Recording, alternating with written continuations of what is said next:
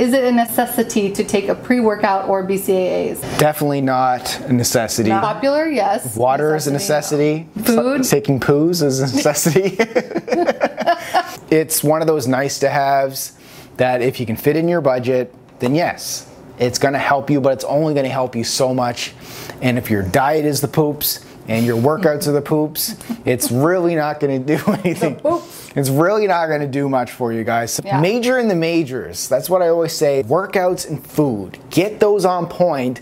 Then bring in some of these other supplements. They'll just kind of push you just a little bit further, but it's not going to be the big aha moment like when you got your workouts on point and your diet. Yeah. I was going to say, when you see a lot of like fitness pros taking these things and talking about them on social media, it's usually because they're sponsored by them. They get them for free. They sell them for a kickback. And yeah, but I mean, let's be 100%. You can't do that with broccoli. No, but let's be 100% transparent. We do the same thing. Yeah, exactly. Like, no, but you were positioning it like that's why they do it, and that's the only reason why they do it. Like, no, we do that too. Right. But I'm being 100% honest with you. Like, pre-workouts and BCAAs, no, they're not a necessity. It's a nice to have. Yeah, I was gonna say that like when you see fitness professionals doing that, not only are they usually promoting it for a reason, also they always have their diet on point and their workouts on point too. True. So the results you see in their body are not necessarily just from the BCAAs and the pre-workouts.